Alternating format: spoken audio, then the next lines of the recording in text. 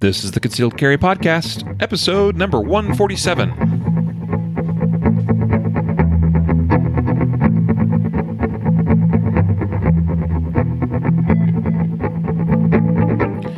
And welcome to the Concealed Carry Podcast, part of the ConcealedCarry.com network. I am your host, Riley Bowman, and today I have with me Jacob Paulson. Howdy, Riley. How are you? I am doing howdy well. Great. Glad to hear it. Clearly, you just came back from Cheyenne. I did. I was in Wyoming this weekend. Yeah, ran the Pink Ribbon Run. You know, I was there the weekend prior, and I did not come back saying howdy. But not that it's a bad thing, by the way, because I've said howdy many times. It's just part of the lingo, growing up in Idaho and Wyoming. Sure. I guess. We'll claim it if it helps, yeah. Sure. Anyway, welcome, folks. Today's our usual news episode of the week, bringing to you all kinds of fun, interesting, hopefully helpful and educational news stories, covering stories both legislative, a little bit of politics, not too much though. We keep it straight here, but a whole bunch of awesome justified stories. A couple of these I think are really going to wow some of our listeners. Just phenomenal stories that we have to share here today. But first, today's episode is brought to you by Sports Afield. Once every 30 seconds in this country, a home invasion occurs. Have you ever considered how you would access your gun quickly in a home invasion while still keeping your firearms stored securely? The Sports Afield line of quick access handgun safes are perfect for the task. They are foam lined yet built super tough. They'll keep your firearms protected and will allow you to quickly access them in an emergency with the reliable, custom programmable 4-button keypad. In fact, I have one sitting right here with me, Jacob. Awesome, as you should. And this one here is the little tiny one, RV1, I think it's called. Mm-hmm. Yeah, the top act, the clamshell. Yeah. So I just got this one and just got it custom programmed. So same code that I use on my other programmable safes, little handgun vaults. So great little unit. So there you go. Check out Sports Afield. You can go to concealedcarry.com/sportsafield and use the coupon code podcast10, PODCAST10, and save 10% off. And today we have a training tip, and this one is support hand draw. A couple weeks ago, we had, I think, for our training tip, it was, I think, one-handed slide racking or something like that. And part of that would include, doing that with your support hand as well as your, dominant hand only. So have you ever considered what you would do if you had to draw your gun with your support hand only? I mean, typically a lot of us carry on our, if we're right-handed, carry on our right hip or maybe even slightly behind that hip. That can be challenging. And Jacob, we actually did a training video recently for our Guardian Nation members. That should go live here pretty soon. And you were there. Tell us a little bit about support hand draw.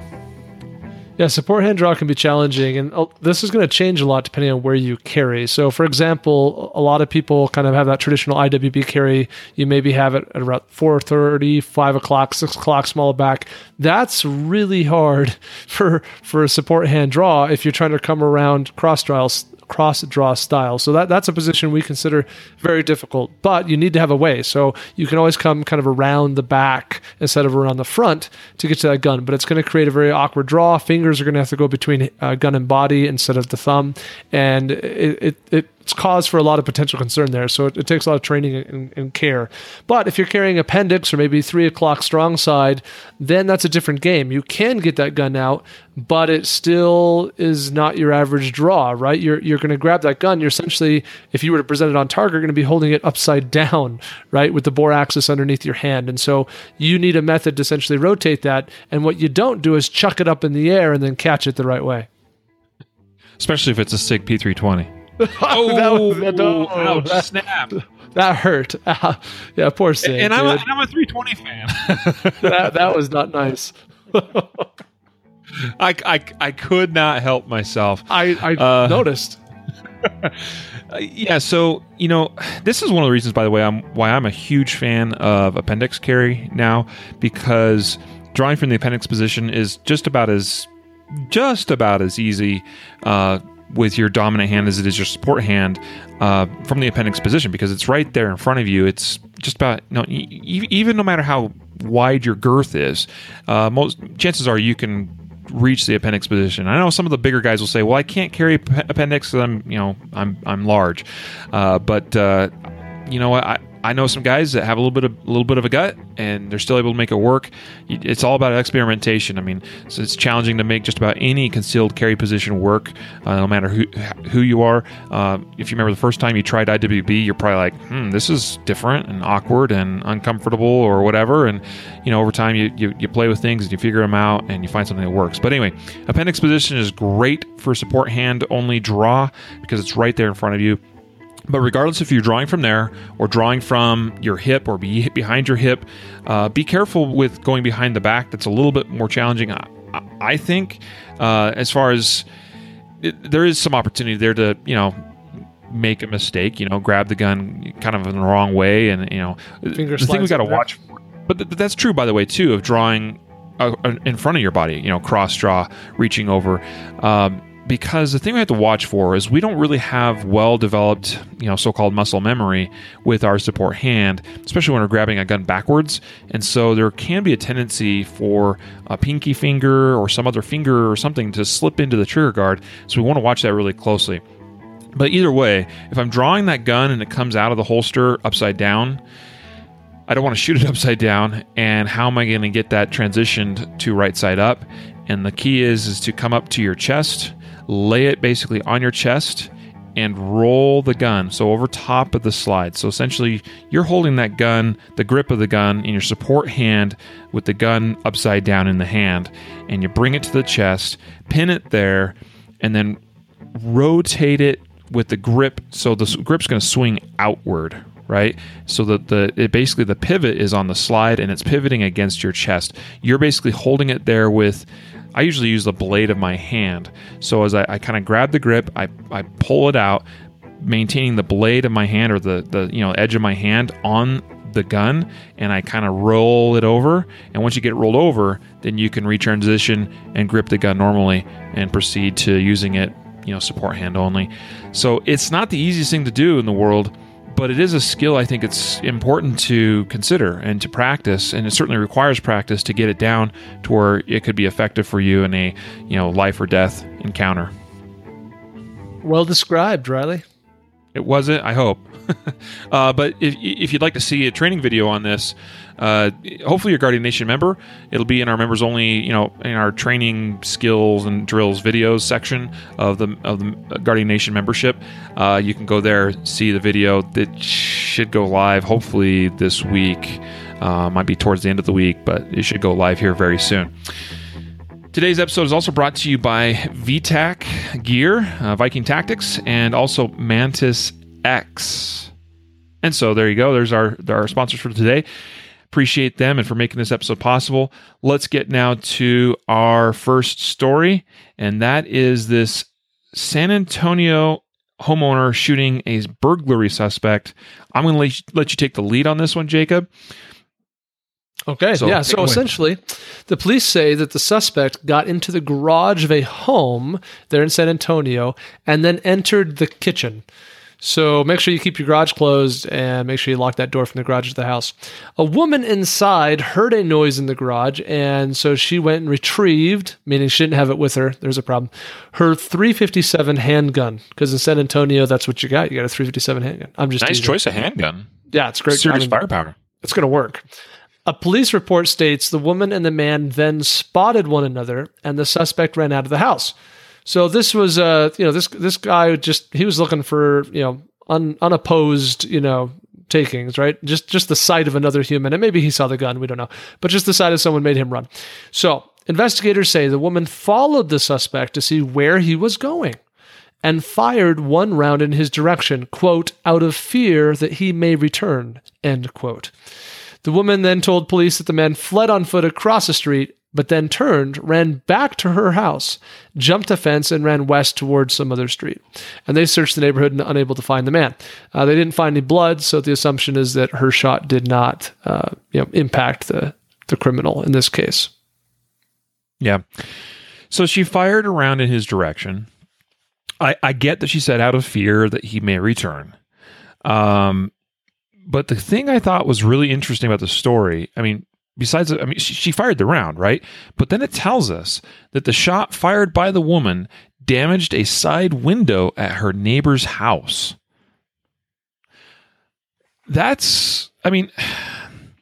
Typically we advise on this podcast, and just so that it's clear, we are not attorneys or anything like that, but I don't think you have to be an attorney to advise that this is not something you should do, and that is fire at a burglar that is running away. And how many times we come across these stories, Jacob? All the time, and there's every week. To clarify, there's a couple different issues here. Like there's just the same old traditional thing that we're always talking about, where it's like, hey, when they're not a threat anymore, we shouldn't be shooting. Like, yeah, that applies here. Don't get me wrong, that's totally true. But another thing that maybe we don't always emphasize well, or that maybe we haven't addressed significantly enough, is that what if you miss? Like, what if it not had just hit some side window? What if it hit the neighbor? Now you have something to live with that's going to be tough to live with. Not to mention, all the potential legal stuff. Like that's a side note. For me, I'm thinking more about the ethical issue of, man, I just shot an innocent neighbor's kid, across the street. So, we're not in a battlefield where, if you miss one target, maybe you hit another one further away. Like, no, this is a public place where the vast majority of the people walking around are not criminals and are not threats. So, yeah, there's other factors at play here. Yeah, and that's what was so concerning to me, is that she fires at the guy running away, but it misses and goes through a window of her neighbor's house. I mean, yeah, that is why it's so critical that, number one, we don't ever miss, and two, in this case, she shouldn't have been firing in the first place, because he's no longer a threat at that point. She said, out of fear, he may return. And it does say that apparently at some point he turned and ran back and jumped her fence and then went some other direction or something weird.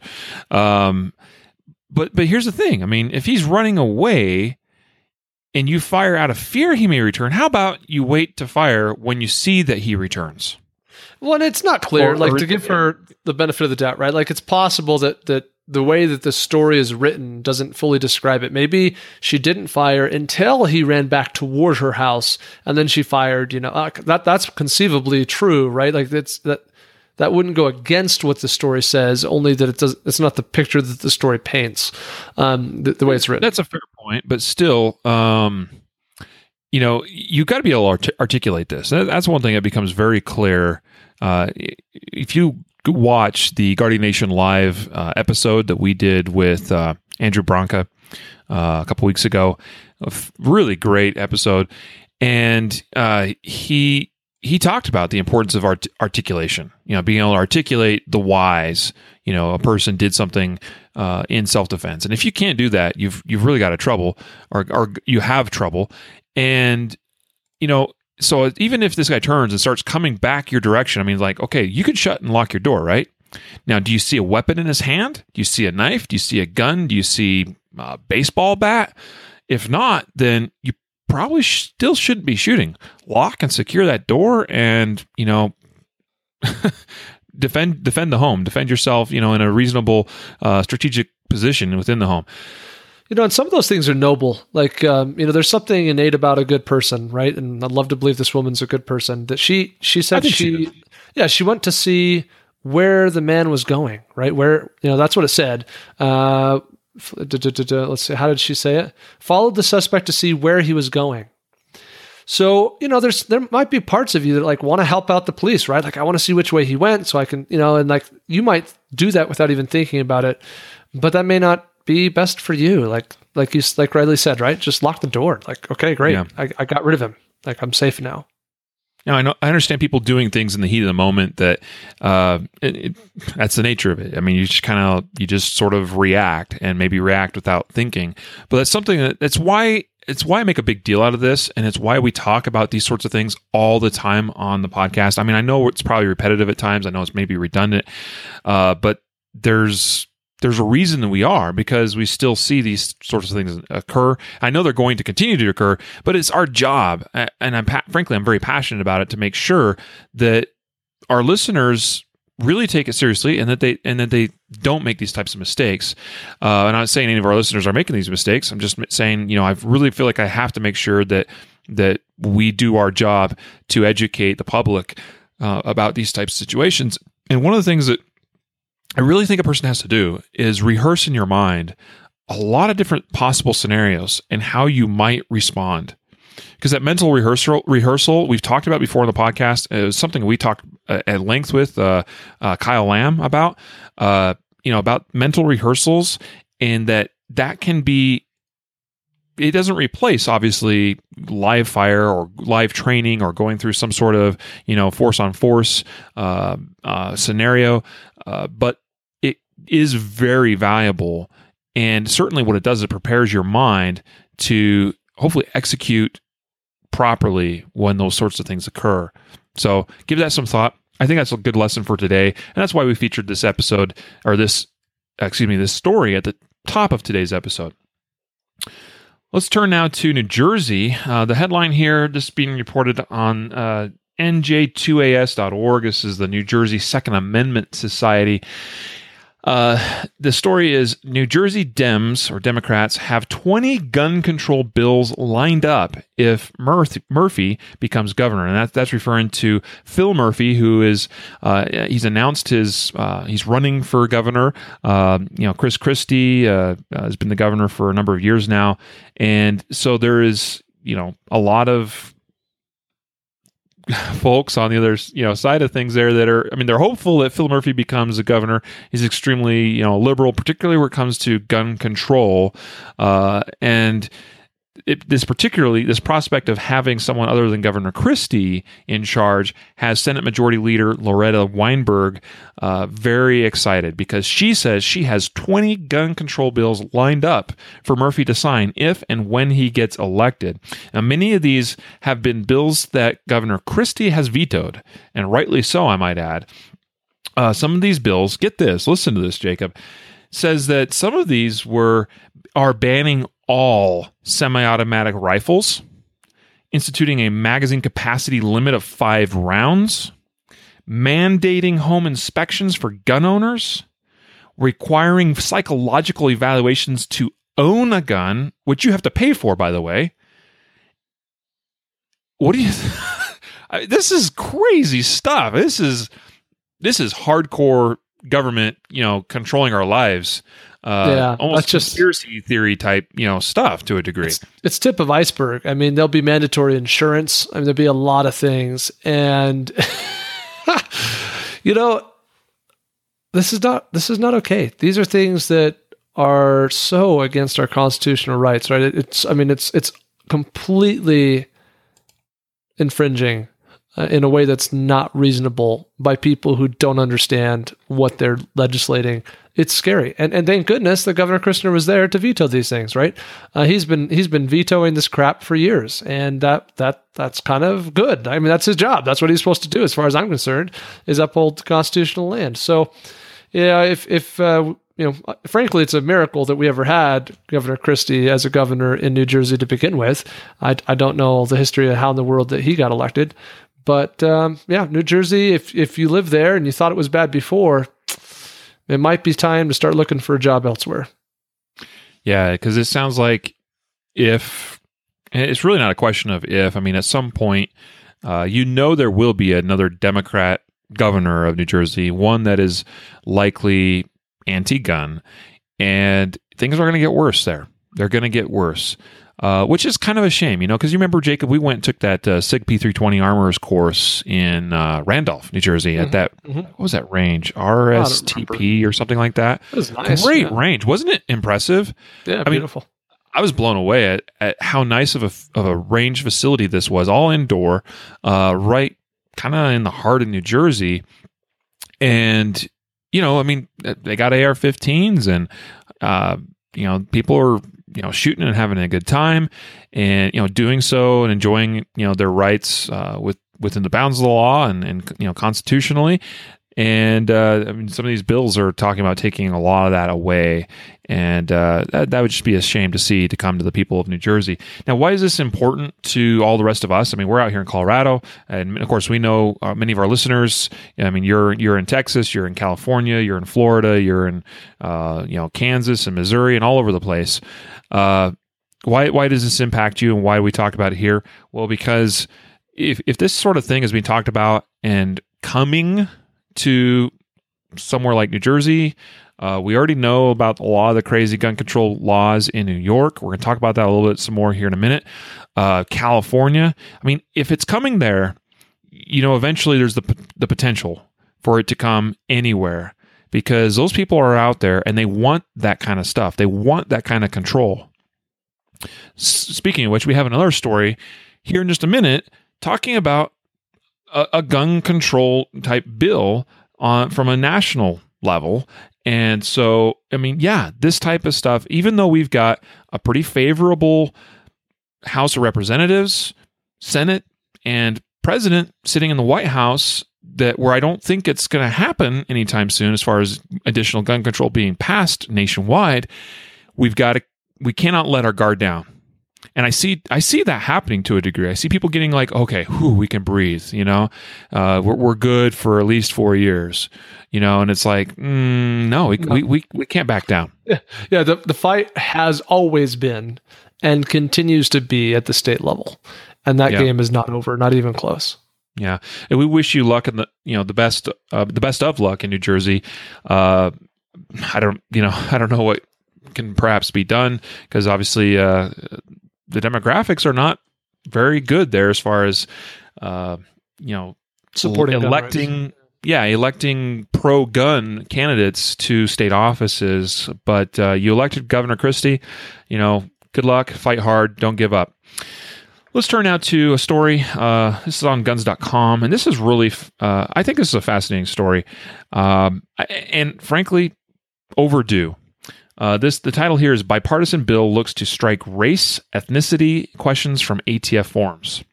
And so we're talking about the Form 4473, which is the form you fill out kind of as part of initiating, in most states, the background check. It's not necessarily tied to a background check specifically, but in most states it is. And it's really the form that tracks and records transfers of firearms. And on this form, you're all gun owners out there, most likely. You filled it out before. There's a couple of questions. Question 10A asks about your ethnicity. Number one, first, are you Hispanic or Latino, or non-Hispanic or Latino? And then question 10B gets more specific and asks, are you American Indian, Asian, Black or African American, Native Hawaiian? There's maybe one more thing, and then it says white. Right?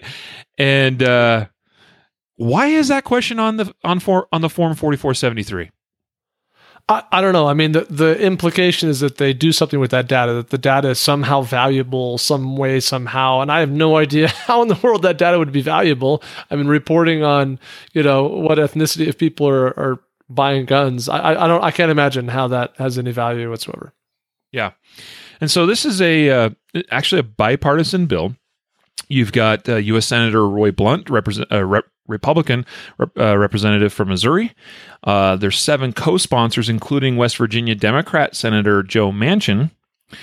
So they've all signed on to back this bill. And the purpose of this bill is to remove any of those race-related questions from these ATF forms. And like I said, I think it's overdue. I don't see any reason for that information to be necessary to purchasing a firearm. In fact, frankly, if we're opening that can of worms, Jacob, I'm kind of wondering, why do we need to put height and weight and all of that on that form? Yeah, that's all legit. I mean, especially since supposedly all that data essentially gets destroyed at the federal level, right? I mean, there's some copy of that in some file cabinet, some FFL dealer that gets kept. I can't imagine what value that supplies in any way at all. I mean, but I mean, like you said, we could go down that road. Like, why does gender matter? if it's a guy or a girl buying a gun. I don't know that it matters. Yep. Except that perhaps some of those things might help with identification. Like if you can make the argument perhaps that, knowing this person, what they claim to be their eye color or hair color or, gender or whatever helps us confirm that really is who they say it is, that identity is accurate. Maybe, that's not something I understand fully in terms of how that works. But if that helps with identification, okay. Yeah. So, I know for a lot of our listeners, they're probably sitting there, they're probably yelling at their phones or their radio or however they're listening to the podcast today and going, why do we even have to fill out a form, period, to exercise a constitutional right? That's a great question, certainly up for debate. But this is at least a step in the right direction as far as sometimes we have to chip and chisel away at the gun control that is already existing and, break that down bit by bit. And hey, we're just reporting on it, bringing it to you, and bravo. We hope to see this go through. And hopefully soon there'll be a revision to ATF Form 4473.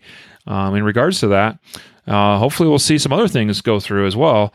Some things that are still sitting in committee, by the way, are both the Shush Act, which is the one silencer-related bill that's to just basically completely deregulate silencers, and then you've got the Hearing Protection Act, the HPA bill that regulates, basically deregulates silencers to a degree, but still kind of treats them like a firearm to where you got to buy it from a dealer and go through a background check.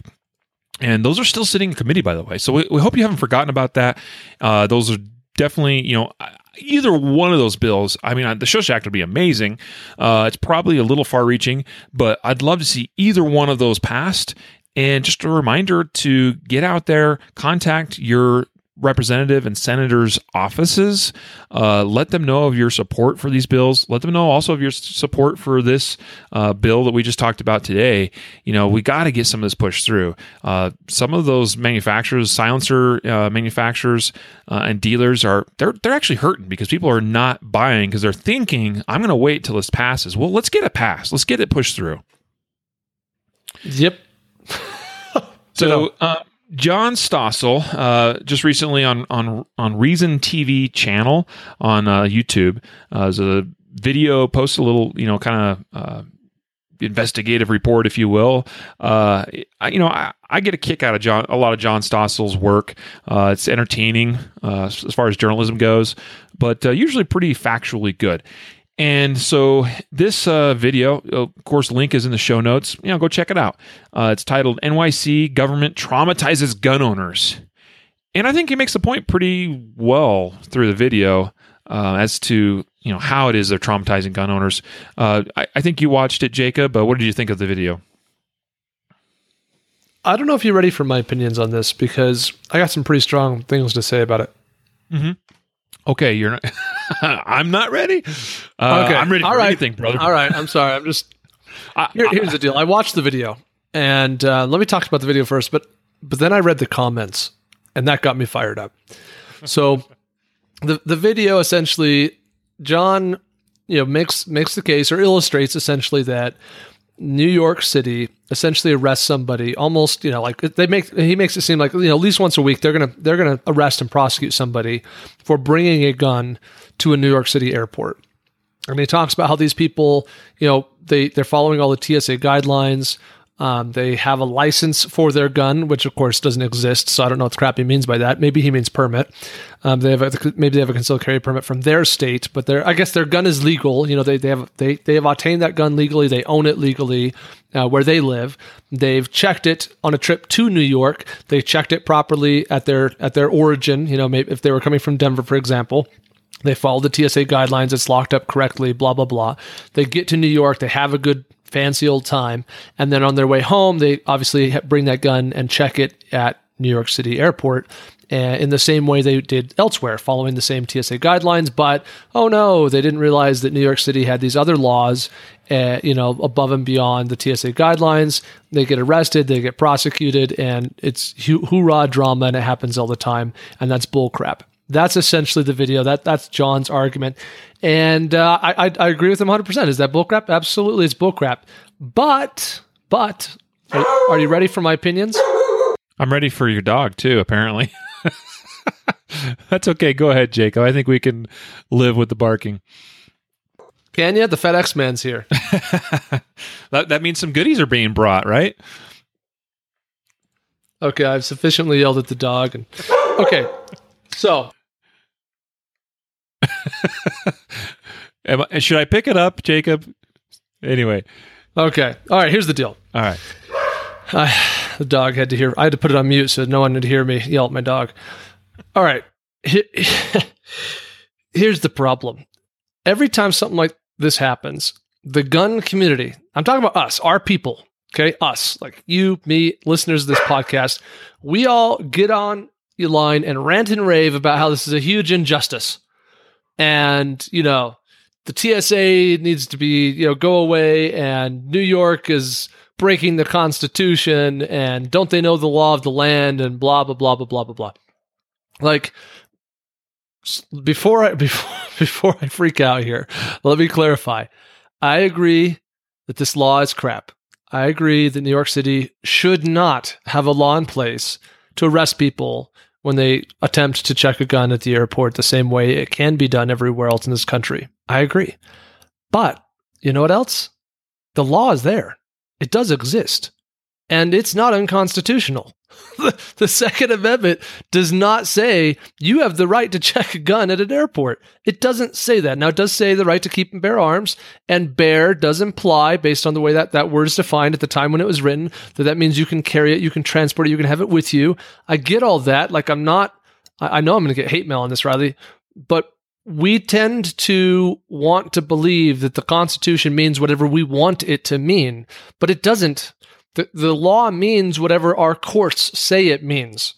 And at this point in time, no court that means anything has said that the Constitution means you can check a gun on a plane.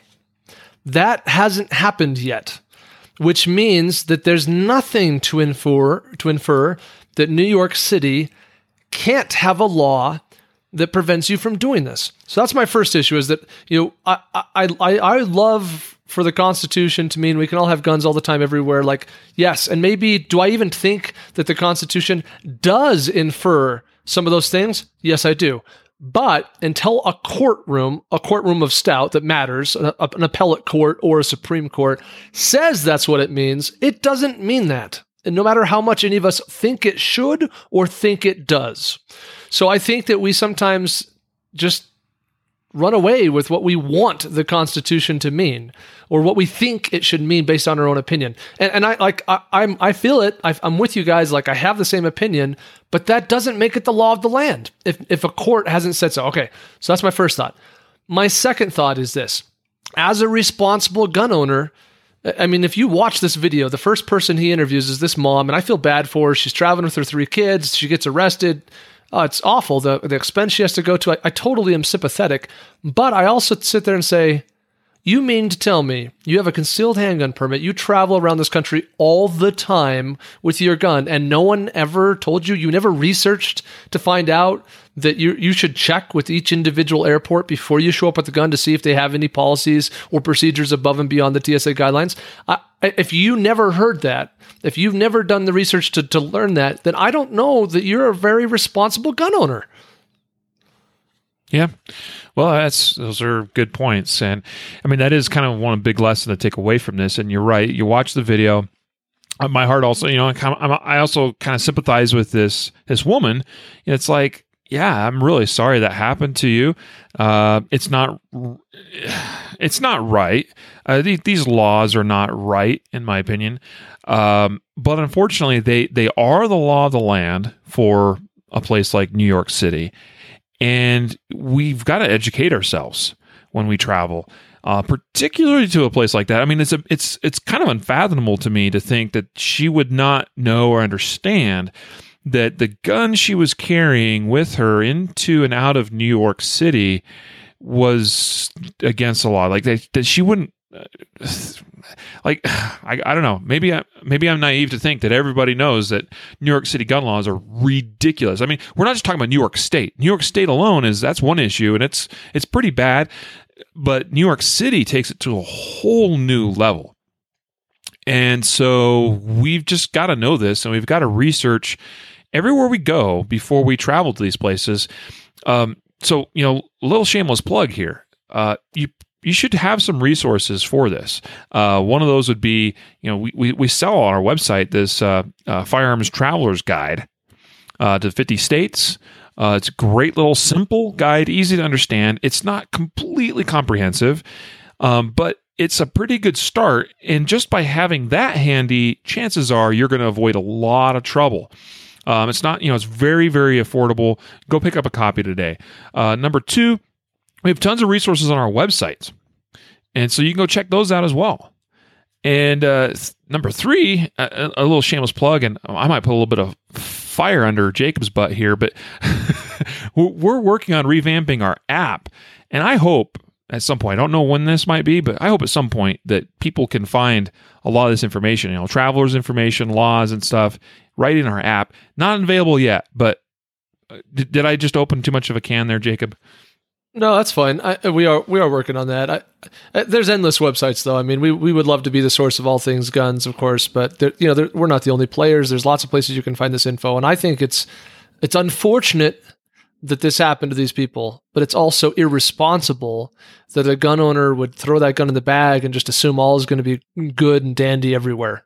Like we have to know that we're in an environment. By environment, I mean the United States of America, where gun laws change from state to state, from place to place, and that there is an obligation, whether we'd like it or not, to do that research. So I think it was irresponsible of these people to do what they did. I also think it's ridiculous that New York has these laws, but they are laws, and they are allowed to have laws. And these particular laws, in my opinion, if I put on my attorney hat, and I'm not an attorney, but if I put on the hat and said I'm an attorney, then I would say, these laws are in fact constitutional today until we get a court, an appellate court or a Supreme Court to say otherwise. Because that's just the way it is. I'm sorry. Like, I wish it wasn't that way. And I agree that the Constitution should protect our right to do this, and that I even perhaps think that it does protect our right to do this. But until a court says so, it doesn't protect our right to do that. Yeah. Watch that video to the end, by the way, and listen to the interview that John Stossel does with Jack Ryan. Awesome name, by the way. Just unfortunately, this guy's we would not be friends. This is the Queen's Chief Assistant District Attorney. And some of his responses are just, it just makes my eyes want to bleed and my head explode. Anyway, interesting topic there. And it like I said, this kind of comes on the heels where we just talked about all these gun control bills that New Jersey, the Senate Majority Leader there, has ready to go as soon as they get their governor in place, so they can push those through. And New Jersey just turns into another New York City. And it's already pretty bad there, but it gets just worse and worse and worse. We cannot let our guard down. Speaking of other gun control legislation, particularly, this is actually outside of the country. This is in the Czech Republic. And the Czech Republic is a part of the European Union. We don't need to go into the politics of, why the European Union is such a bad idea. But I think most people probably understand, probably not a good idea to get in bed with a nation government that can then just hand down draconian laws that just don't make any sense and make life really miserable for people. But the Czech Republic, they make a lot of guns. You got companies based there like CZ. The folks that actually make the XD and XDM guns for Springfield Armory. You've got a bunch of gun manufacturers there. So there's quite an industry, a firearms industry, just right there in the Czech Republic. And then also the Czech Republic has a strong tradition of civilian gun ownership, a little bit at odds with some of their European counterparts. And so what's happened is, and this is on the NRA-ILA.org website, the story is Czechs file suit challenging EU or European Union gun controls. And essentially what's happened is that the European Union has passed regulations or laws that to limit certain types of semi-automatic firearms. And they also reduced gun owner privacy and placed new restrictions on state-issued firearm licenses. The Czech Republic made clear before this was even, pushed through that, hey, this is not cool. We are not on board with this. We will fight this. And they have now filed a lawsuit in the European Court of Justice, which is their way of, filing suit against, things within the European Union. And, it'll be interesting to kind of see what comes out of this. But it's just yet another reminder of what can happen when gun control kooks run rampant. Mm-hmm. Yeah, here's a great statement from Czech Interior Minister Milan Chovanec, maybe? Is that how you say it? All right, quote, "Such a massive punishment of decent arms holders is unacceptable because banning legally held weapons has no connection with the fight against terrorism. This is not only a nonsensical decision, once again undermining people's trust in the EU, but implementing the directive could also have a negative impact on the internal security of the Czech Republic because a large number of weapons could move to the black market." And Yeah. He's exactly right in that.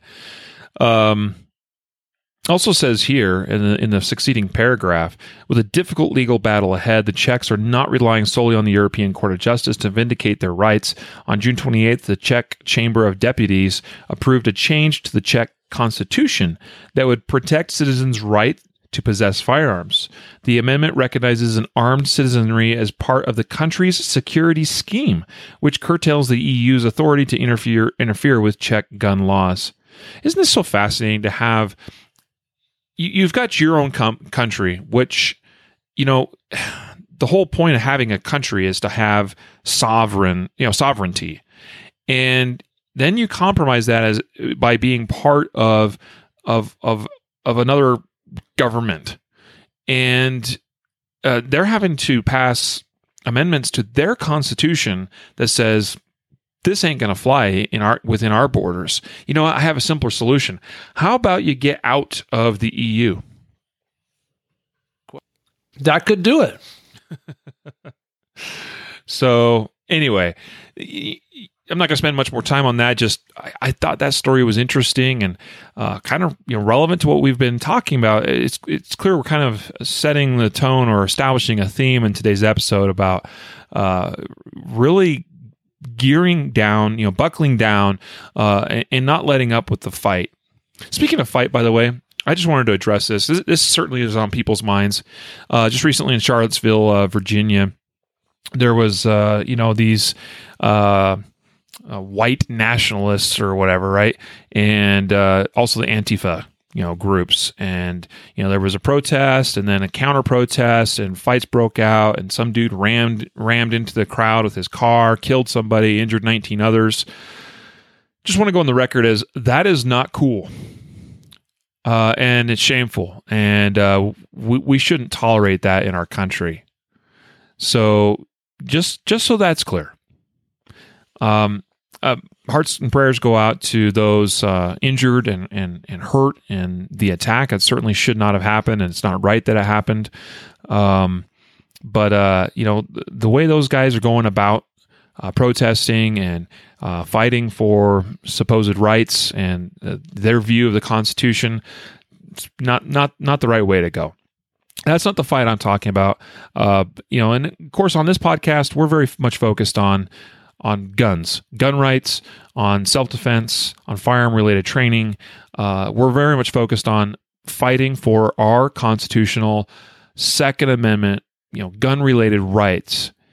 And that's a fight that we've got to make sure we continue carrying on. Go Riley. Yeah. Should I get off a soapbox now? I think I calmed down off mine, so... So why don't you take the lead on this next story? Guns.com, new bill bans pistol sales until they can microstamp their bullets. All right, so some background or some clarity here. So understand that when the striker, right, the firing pin essentially strikes the primer of a round, igniting the primer, which ignites the power, which pushes the bullet out of the shell or the casing, that leaves a mark on that back of the primer. where the firing pin strikes the round. And there's been some technology, I guess, if I can use that word, in the past that has essentially allowed that firing pin, when it strikes the primer, that it can stamp the primer with a very specific, number or code or list of, serial number-esque type concept. And there's not enough space that you could probably have a unique stamp for every gun in America, or every gun made in America. But the premise is that it could at least maybe have make and model kind of info or something, right? And this has been proven that it can be done. Guns have been manufactured to that end. And this bill essentially would say, hey, let's require by law that an FFL, a dealer who sells guns in this country, can't sell a gun, a semi-automatic gun, unless it microstamps the primer, the shell casing, right, when it fires. And it's pretty interesting because they didn't try and ban the manufacturing. This is what I found most interesting about this bill. They're not saying you can't manufacture this gun. They're saying that dealers can't sell these guns, which essentially forces manufacturers to make them that way if they want to play in the market, right? So that's the rough idea here. So what this amounts to is almost like another form of gun control. I mean, of course, it is gun control. It's additional regulation on whether it's the sale, manufacture, transfer, whatever of firearms. But it really limits choices and opportunities for a lot of people. Take California as a great example. California passed back in, was like 2007, essentially a micro-stamping bill or law. And that did not really go into effect until like 2013. And I don't think that's still like totally rolled out because I know there's some things going on in some of the courts relating to it, some litigation and stuff. I'm not sure about all the specifics with that. But one thing that we do know as kind of a result of this, as well as some other gun control laws that have been passed in California, is that their approved list of handguns in California has shrunk from over 1,400 model options down to 766. It's almost half of what it was just a few years ago. And so, and you see those comments online all the time. People like, oh, sorry, you can't have that gun in California. Or, oh man, I wish I could buy that gun because, I'm in California and that was not on the approved list. There are so many guns, great guns, that people can't have or own in California because they don't meet some stupid, little, they're on the list. All this, what's the word? Just weird, ambiguous rules relating to guns that they've passed. Microstamping would be a part of that.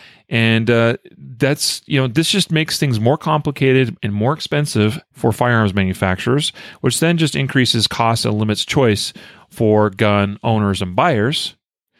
And so, yeah, it's just another form of ridiculous, stupid, uninformed gun control. They think that somehow this is going to reduce crime because they're going to be able to catch criminals better, I guess. Yeah, that's the question to me is like, show me the data that shows that because you are more able, not perfectly able, but perhaps better able to match a shell casing to a gun, that you're now going to catch more criminals. Like if you could really show me that, that's what's missing from this entire article on guns.com, or perhaps from the legislation that's been introduced by these House Democrats. Like just show me, like don't just assume that like, oh, I'm going to read this and say, oh, right, yeah, totally, that'll stop criminals or we'll catch bad guys for sure. Like show me, like I don't get it. Like I'm open to, but currently dubious, right? Doubtful that this would help in any way catch more criminals. Yeah, that's a great point because, I mean, most of the guns that criminals are using aren't even traceable to that specific criminal. I mean, did they acquire that gun legally? Is there paperwork on that? Is there registration on that gun? Probably not. And don't forget that the federal law prohibits registration of guns, right? The federal law prohibits that there be a database that connects guns to gun owners. So the fact that you could pick up a shell casing and say, oh, this was fired from a Glock 17. Huh. Like, does that help you find the criminal? Like, that's mind-blowing to me. Right, right. You still don't know at all where that gun came from or where it is. The only thing I could see is that you'd be able to, from multiple crime scenes, link, oh, this one was used here, and this one, the same gun was used over there, and the same gun was used last weekend over in this, crime scene. And okay, well, all right. Yeah, you might be able to link some crimes, and when you eventually catch up with that gun and with that person, all right, great. That's awesome. But here's the thing. You already can do that. Yeah. I mean, the impact of the firing pin on the shell casing on the primer already leaves a fairly distinctive mark that generally allows law enforcement to identify or link a shell casing to a gun with a pretty high percentage of accuracy. Yeah, but besides that, I mean, what's to keep somebody from just modifying their gun? I mean, all you got to do, and there's a great picture here with this article. It shows, an example of one of these micro stamps, and you see this little, CH5KB4M3 or 8 or I think it's a 3. And it's like, take a Dremel to that, and all you don't even have to like perfectly file or grind that away. All you got to do is mar it enough to where those letters are not recognizable, and then it doesn't mean anything. And you think criminals aren't going to catch on to that? I mean, it's so easy to do. So how hard is it to just completely replace the firing pin? Yeah. And honestly, firing pins are one of the more easily manufactured pieces within a gun. I mean, you could literally take the firing pin or the striker out of that gun, cut off, the pin part of it, weld on a new pin. I mean, it's one of the easier pieces to tamper with, to manufacture, to replace, it's just, there's just so many things wrong with the logic behind, having or passing this type of law in our country. So keep in mind, this is U.S. House of Representative Democrats that have proposed this bill. It's known as the Make Identifiable Criminal Rounds Obvious. Sorry, I could not read that without laughing. Or micro. Yeah, we love those acronyms over there in DC. That one's really good. Make identifiable criminal rounds obvious. Wow. This is something it's not going to go anywhere at this time. But like, what did I say earlier? I kind of hinted that this was coming, that we were going to talk about on the episode. Just another example. We got to fight back. This is ridiculous law, as most gun control laws are. All right, moving on. Let's get now to our first justified story. Well, we did kind of share one earlier that was kind of justified, but she kind of maybe made some mistakes. This one too is interesting in a way. This is in Boardman, Ohio, where a Boardman man held a break-in suspect at gunpoint until police arrived. Now, when I first read the headline, Jacob, I thought, break-in, okay, like they broke into a house or a business. But here's the story. Police said a man living in Boardman held a break-in suspect at gunpoint until officers arrived. The man, and they specifically call him out as being a CCW holder, reported that he spotted two suspects going through his neighbor's car just before 2 a.m. Thursday. He then grabbed his gun and ordered them to get on the ground until officers arrived. So break-in suspects, they were breaking into a car.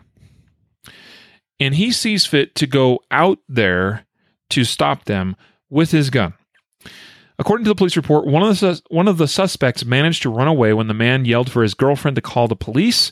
The other suspect, a 17-year-old boy, was arrested when officers arrived. He admitted that he and his friend, who he refused to name, were breaking into cars in the area, according to the report. The owner of the car said nothing was missing, but the contents of her glove box were scattered across the front passenger seat. The teenager is charged with theft, criminal trespass, blah, blah, blah, blah, blah. And 3 other vehicles in the same area were ransacked, although nothing was missing. So here's the problem that I see. I see no problem with going out. Well, okay.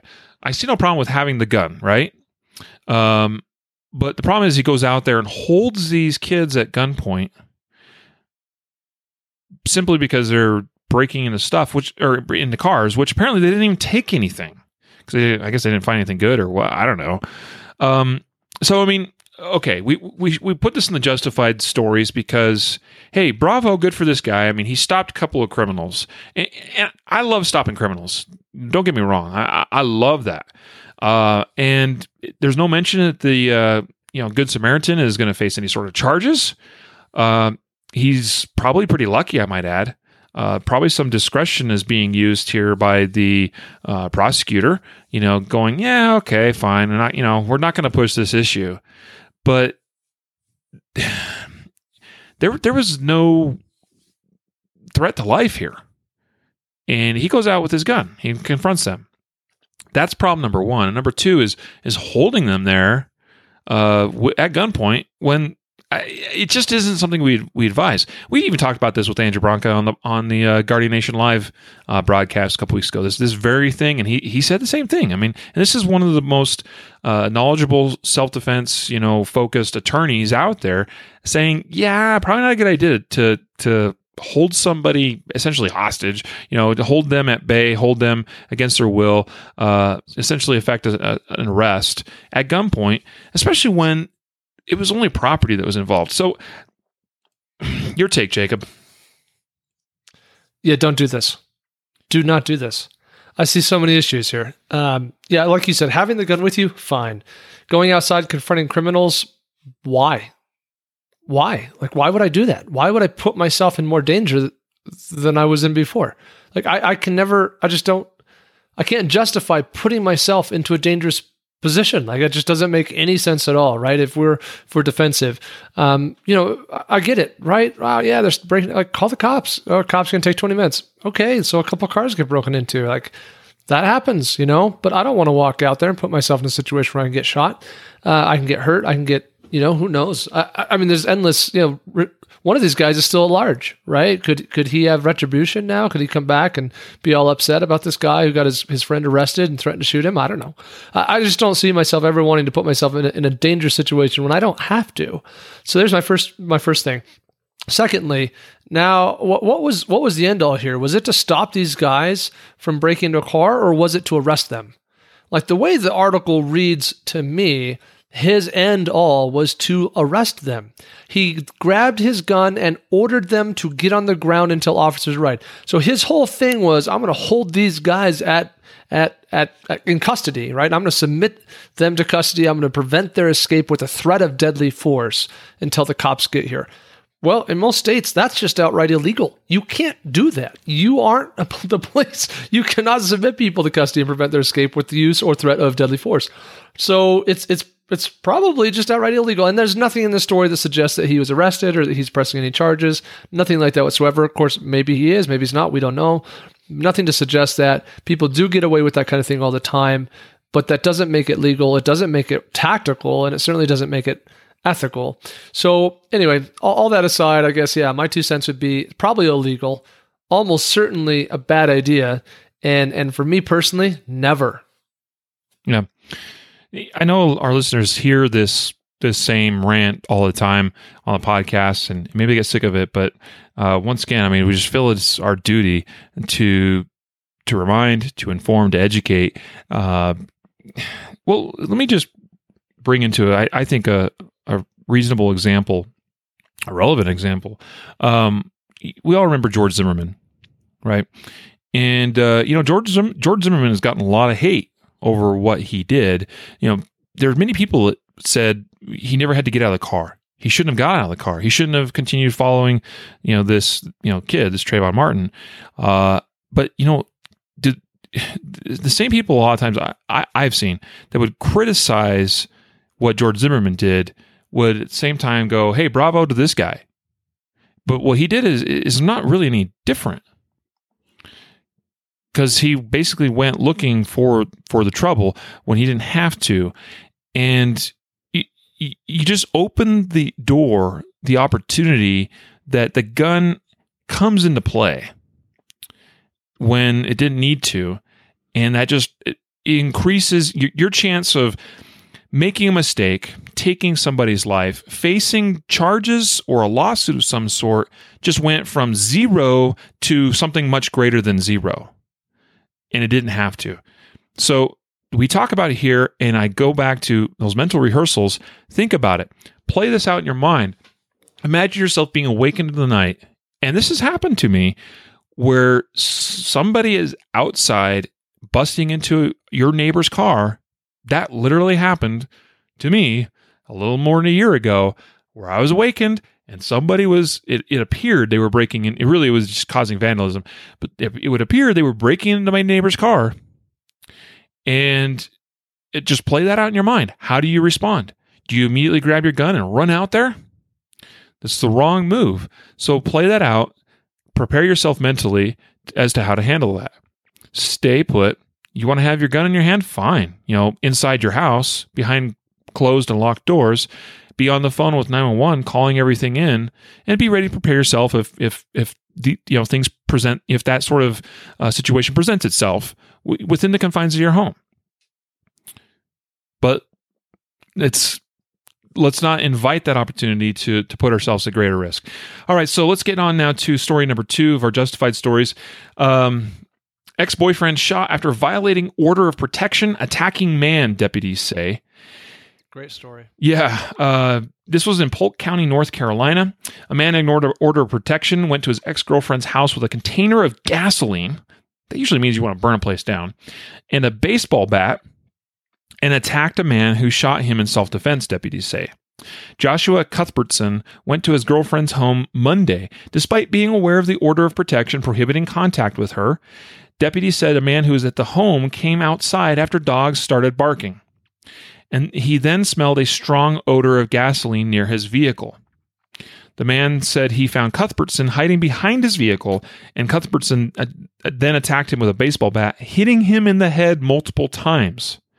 The man shot Cuthbertson and then helped care for him until EMS arrived. And apparently Cuthbertson is going to survive. He was taken to the hospital with multiple gunshot wounds. He is charged with assault with a deadly weapon with intent to kill and a violation of a protection order. Yeah. So, I mean, I'll just throw out probably the most unique thing about this story. I don't know if we've actually ever covered a justified story in this podcast before where the good guy, with the gun started to administer some sort of first aid to the person they just shot. Yeah. The man shot Cuthbertson and then helped care for him until EMS arrived. Wow. Like that's, not to suggest that we all should, but I do think that's pretty dang noble. I think if anything were to happen in courtroom, that would really play to his favor. And again, I'm not saying that any of us should or have any obligation to do so. It could in fact be very dangerous to do so. I'm merely just pointing out that, wow, like that's pretty unique and crazy. Like, geez. All right. So anyway, off of that, I really appreciate that. This guy had the gun with him. That's one thing. We read a lot of the justified stories where it's a home invasion and the good guy has to go retrieve the gun from somewhere in the house, and then returning, they confront the BG, right? The bad guy, bad gal. But this instance is a case where that would not have been an opportunity, right? That would not have been an option.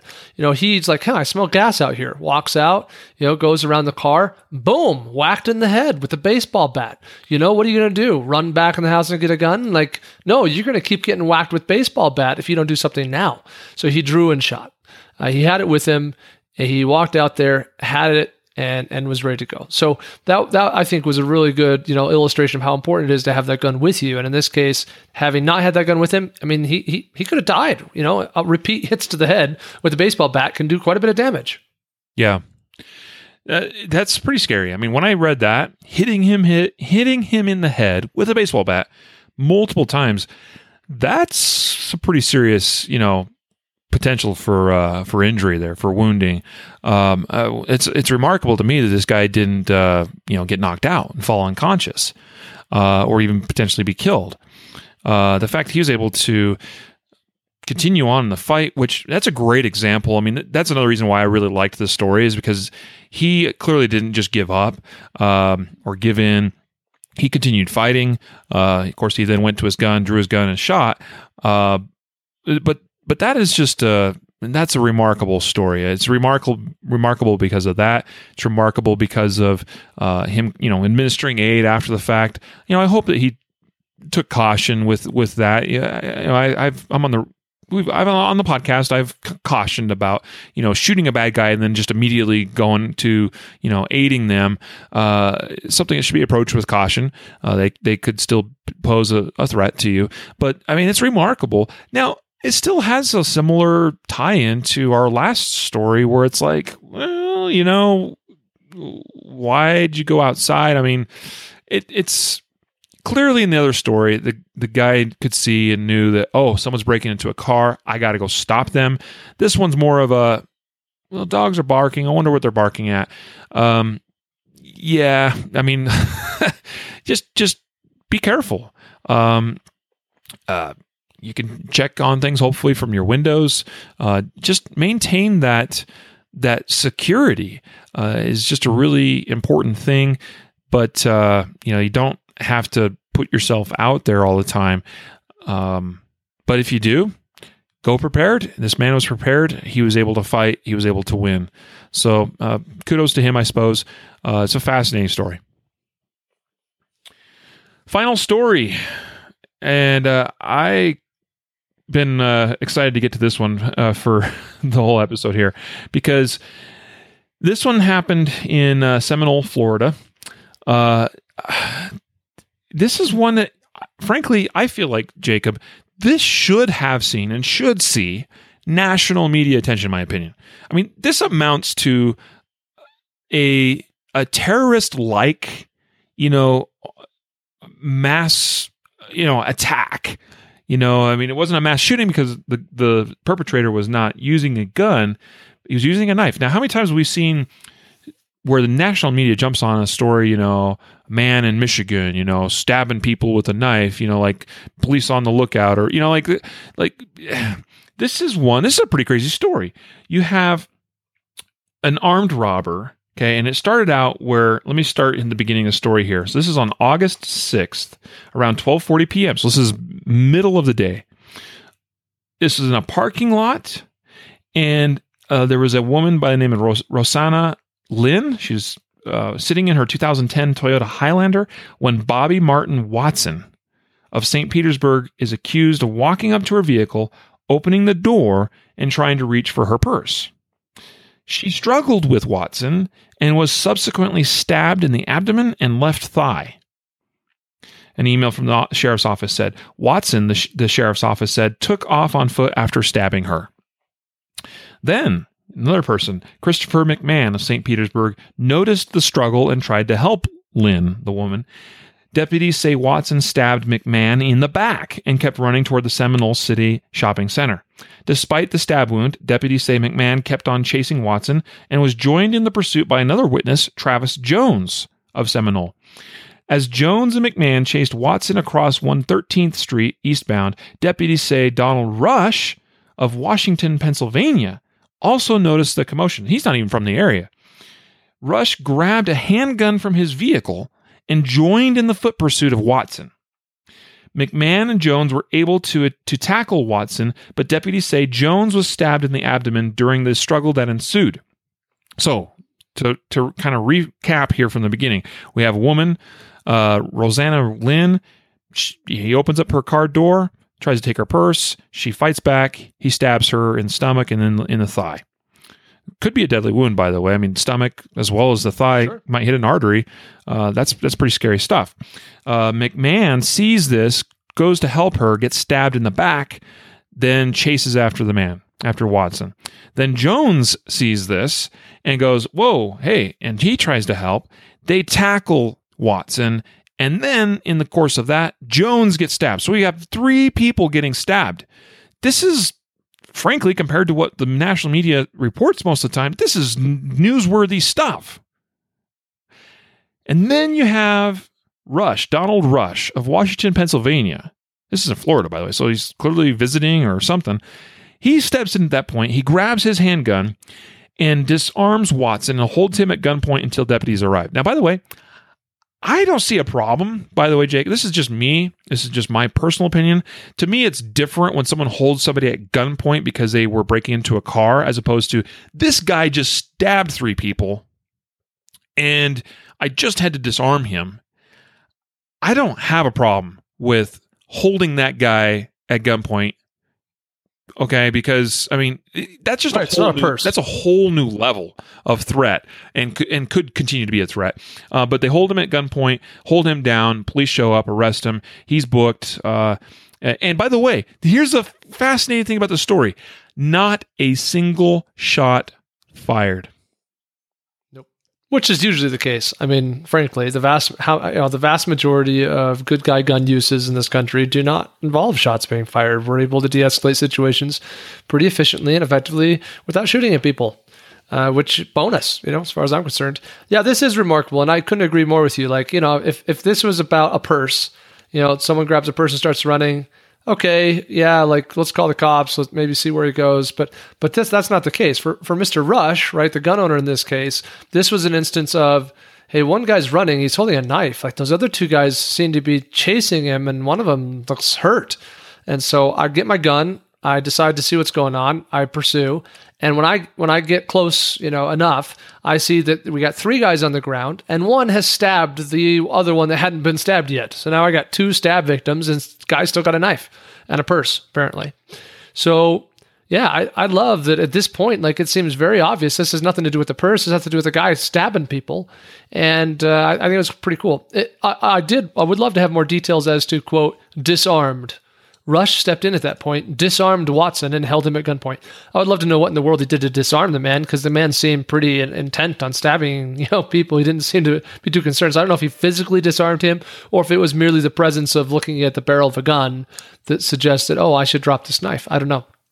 So pretty interesting in that regard. But regardless, it worked out. It was effective. Yeah, indeed it did. I told you, Jacob, before we started recording, I'm like, I want to save the best for last. Is this not just, I think this is just an amazing story. And it should be propagated everywhere. This is the essence, in my opinion, of concealed carry. Now, granted, this guy did grab his gun from his vehicle. It probably arguably could have been better. Maybe he could have stopped Watson a little bit quicker, maybe prevented Jones from getting stabbed. Had it been right on his person, and he could have just pulled it out and put an end to this. But this is the essence of it. We just talked a couple weeks ago about this study that suggested that the whole narrative of the only thing that stops a bad guy with a gun is a good guy with a gun, and that's a false narrative, that's not actually the case. Bull crap. Because, there's so many stories that we share on this podcast, this just being one of them, but this being a really great example of one, where lives are saved by a good guy with a gun. And you know what? The anti-gunners would point at and say, any life lost by a gun, by whether it be an accident or, or even just the crimes that are committed with guns, suggesting that we should outlaw all guns because, even one life lost. And I'm looking at it like this, this guy, the bad guy, didn't even have a gun. So, obviously we're not going to outlaw all knives, I presume. We're still going to be faced with crimes, with assaults, with murders. And this is a great example of where a good guy with a gun stops a bad guy. And actually not with a gun, but stops a murderous threat. I love it. How would this have been different if Donald Rush had reached into his vehicle and pulled out a knife and started chasing after, these other guys? Like, can you imagine that? Like, let's jump into this knife fight with our knife. Yeah. That's what the gun grabbers would have us do. Yep. Yeah. Well, well, I don't even know about that though, Jacob, because look at Great Britain. You'd be breaking the law for packing that knife around with you. Even a simple little pocket knife for self-defense. So to suggest that we would, if we outlawed all guns, we'd still be able to defend ourselves. Yeah. Fat chance, I think, with some of the people that are in charge or would be in charge. So there you have it. Great stories. That's a great one to end on. I hope this inspires some of you out there listening today. I also hope that you're a little bit better educated, that you're spending a little bit of time going through some mental rehearsals, determining for yourself how you're going to respond in certain situations. Play those all out in your mind and make sure that you understand the laws. By the way, with that, I want to tease that this Wednesday's episode of the podcast. So recently we did a Guardian Nation live broadcast for our Guardian Nation members with Andrew Branca. which, you had to be a member to participate in that, and you had the opportunity to ask questions, get answers. We actually didn't get a lot of questions from the participants. I think they were just like, I don't know if they were just chewing on their cud, like trying to take that all in and really thinking on it, or if we just happened to have enough, good questions ourselves, you and I, but it was still a really amazing episode of Guardian Nation Live. And you can still go watch that in the archive. If you're not already a Guardian Nation member, go check that out, and you can watch that archive video of that broadcast. It was really great. Also, tomorrow night, Tuesday, August 15th, 7 p.m., we've got Mike Seeklander on Guardian Nation Live. And we recently had him on the podcast, which was a great episode, and I'm looking forward to an even greater Guardian Nation Live broadcast with him tomorrow night. So once again, it's tomorrow, August 15th, 7 p.m. If you're not a member of Guardian Nation, go to guardiannation.com and consider joining so you can participate in that. And you can ask directly to Mike as we interview him live. You'll see us in the webcam feed. You can ask questions and hear his answers, and that dude knows his stuff. And of course, you might already know him from the American Warrior Society podcast and elsewhere. But so I had to get that out there. Join with us on this Wednesday episode with Andrew Branca to talk about the law of self-defense. And we'll bring up some, I think, really good questions. We might even bring up some of these recent events or stories that we've shared on the podcast and say, Andrew, break this down. What's the law here? That is really important stuff to understand.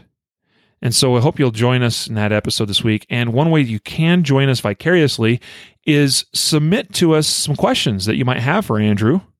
And you could do that by emailing us at support@concealedcarry.com and just put in your title, question for Andrew Branca. And we'll be sure to ask those questions when we record. We're going to record with him tomorrow, so we don't have a lot of time here. But yeah, we're going to record that tomorrow. It'll be released on Wednesday. Get your questions in now, and we'll ask them. The other thing, too, is, Jacob, we just locked down, secured a date. And this is, by the way, dang near impossible to do because Andrew is booked out to like June of next year. He travels the country, does all these classes. And we were able to get him locked down for November 11th and 12th right here in Lakewood, Colorado. And details will be well, you can see them actually on his website, lawofselfdefense.com. We'll probably post something on our site somewhere as well. But if you'd like to be in person and attend one of his Law of Self-Defense classes, there will be his Level 1 and Level 2 class that we'll hold on the 11th and the 12th, respectively, here in Lakewood, Colorado. We'll definitely encourage you to attend.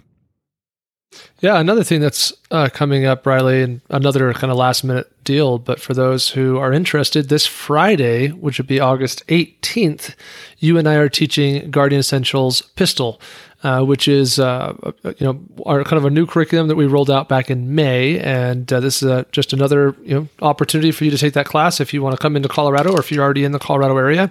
That's the 18th, and you can learn more about that on our site. Just go to colorado.concealedcarry.com and you'll see it there in the schedule. And it's going to be fun. In fact, did you see, Jacob? I posted that on Facebook, actually. I posted on Facebook. I said, look, hey, we have this Guardian Essentials pistol course coming up. Just a couple of slots left. Come join us for this class. And Matt, who was one of our students in the last class, he commented on that, just as he said, hey, if these guys are great. They ran a great class. I had a great time, that sort of thing. And I was super tickled. I mean, I didn't ask him to do that, obviously. And he volunteered his own personal recommendation. So Matt had a great time.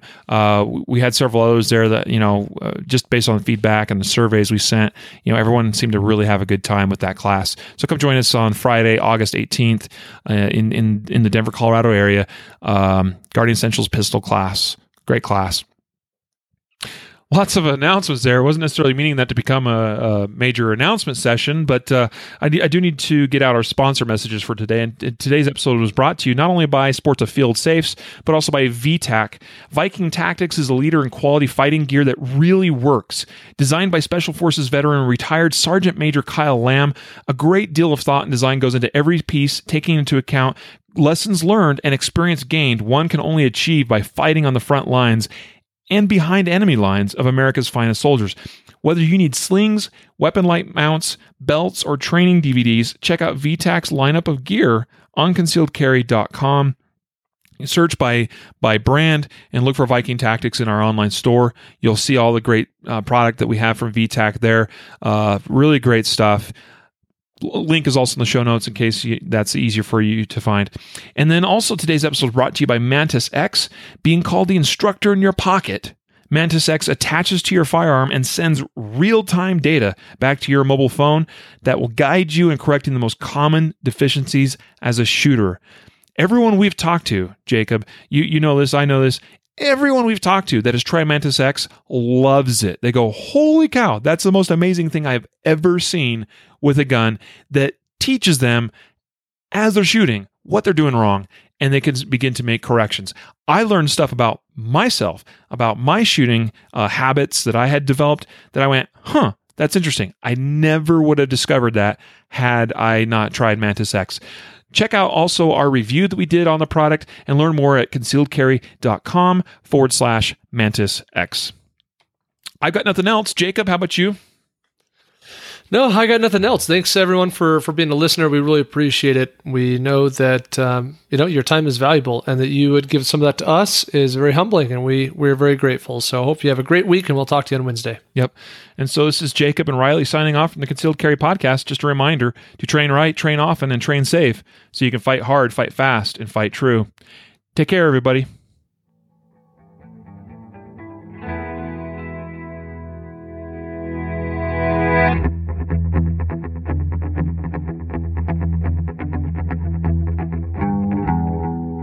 A reminder that laws vary from place to place, and we encourage listeners to seek local legal advice to understand applicable laws. The Concealed Carry Podcast, Concealed Carry Inc., ConcealedCarry.com, and their affiliates strive to share insights and stories about firearm-related incidents and laws, but things could be different where you live, or laws may have changed by the time you listen to this. We cannot be held liable for your actions based on the information shared in this podcast.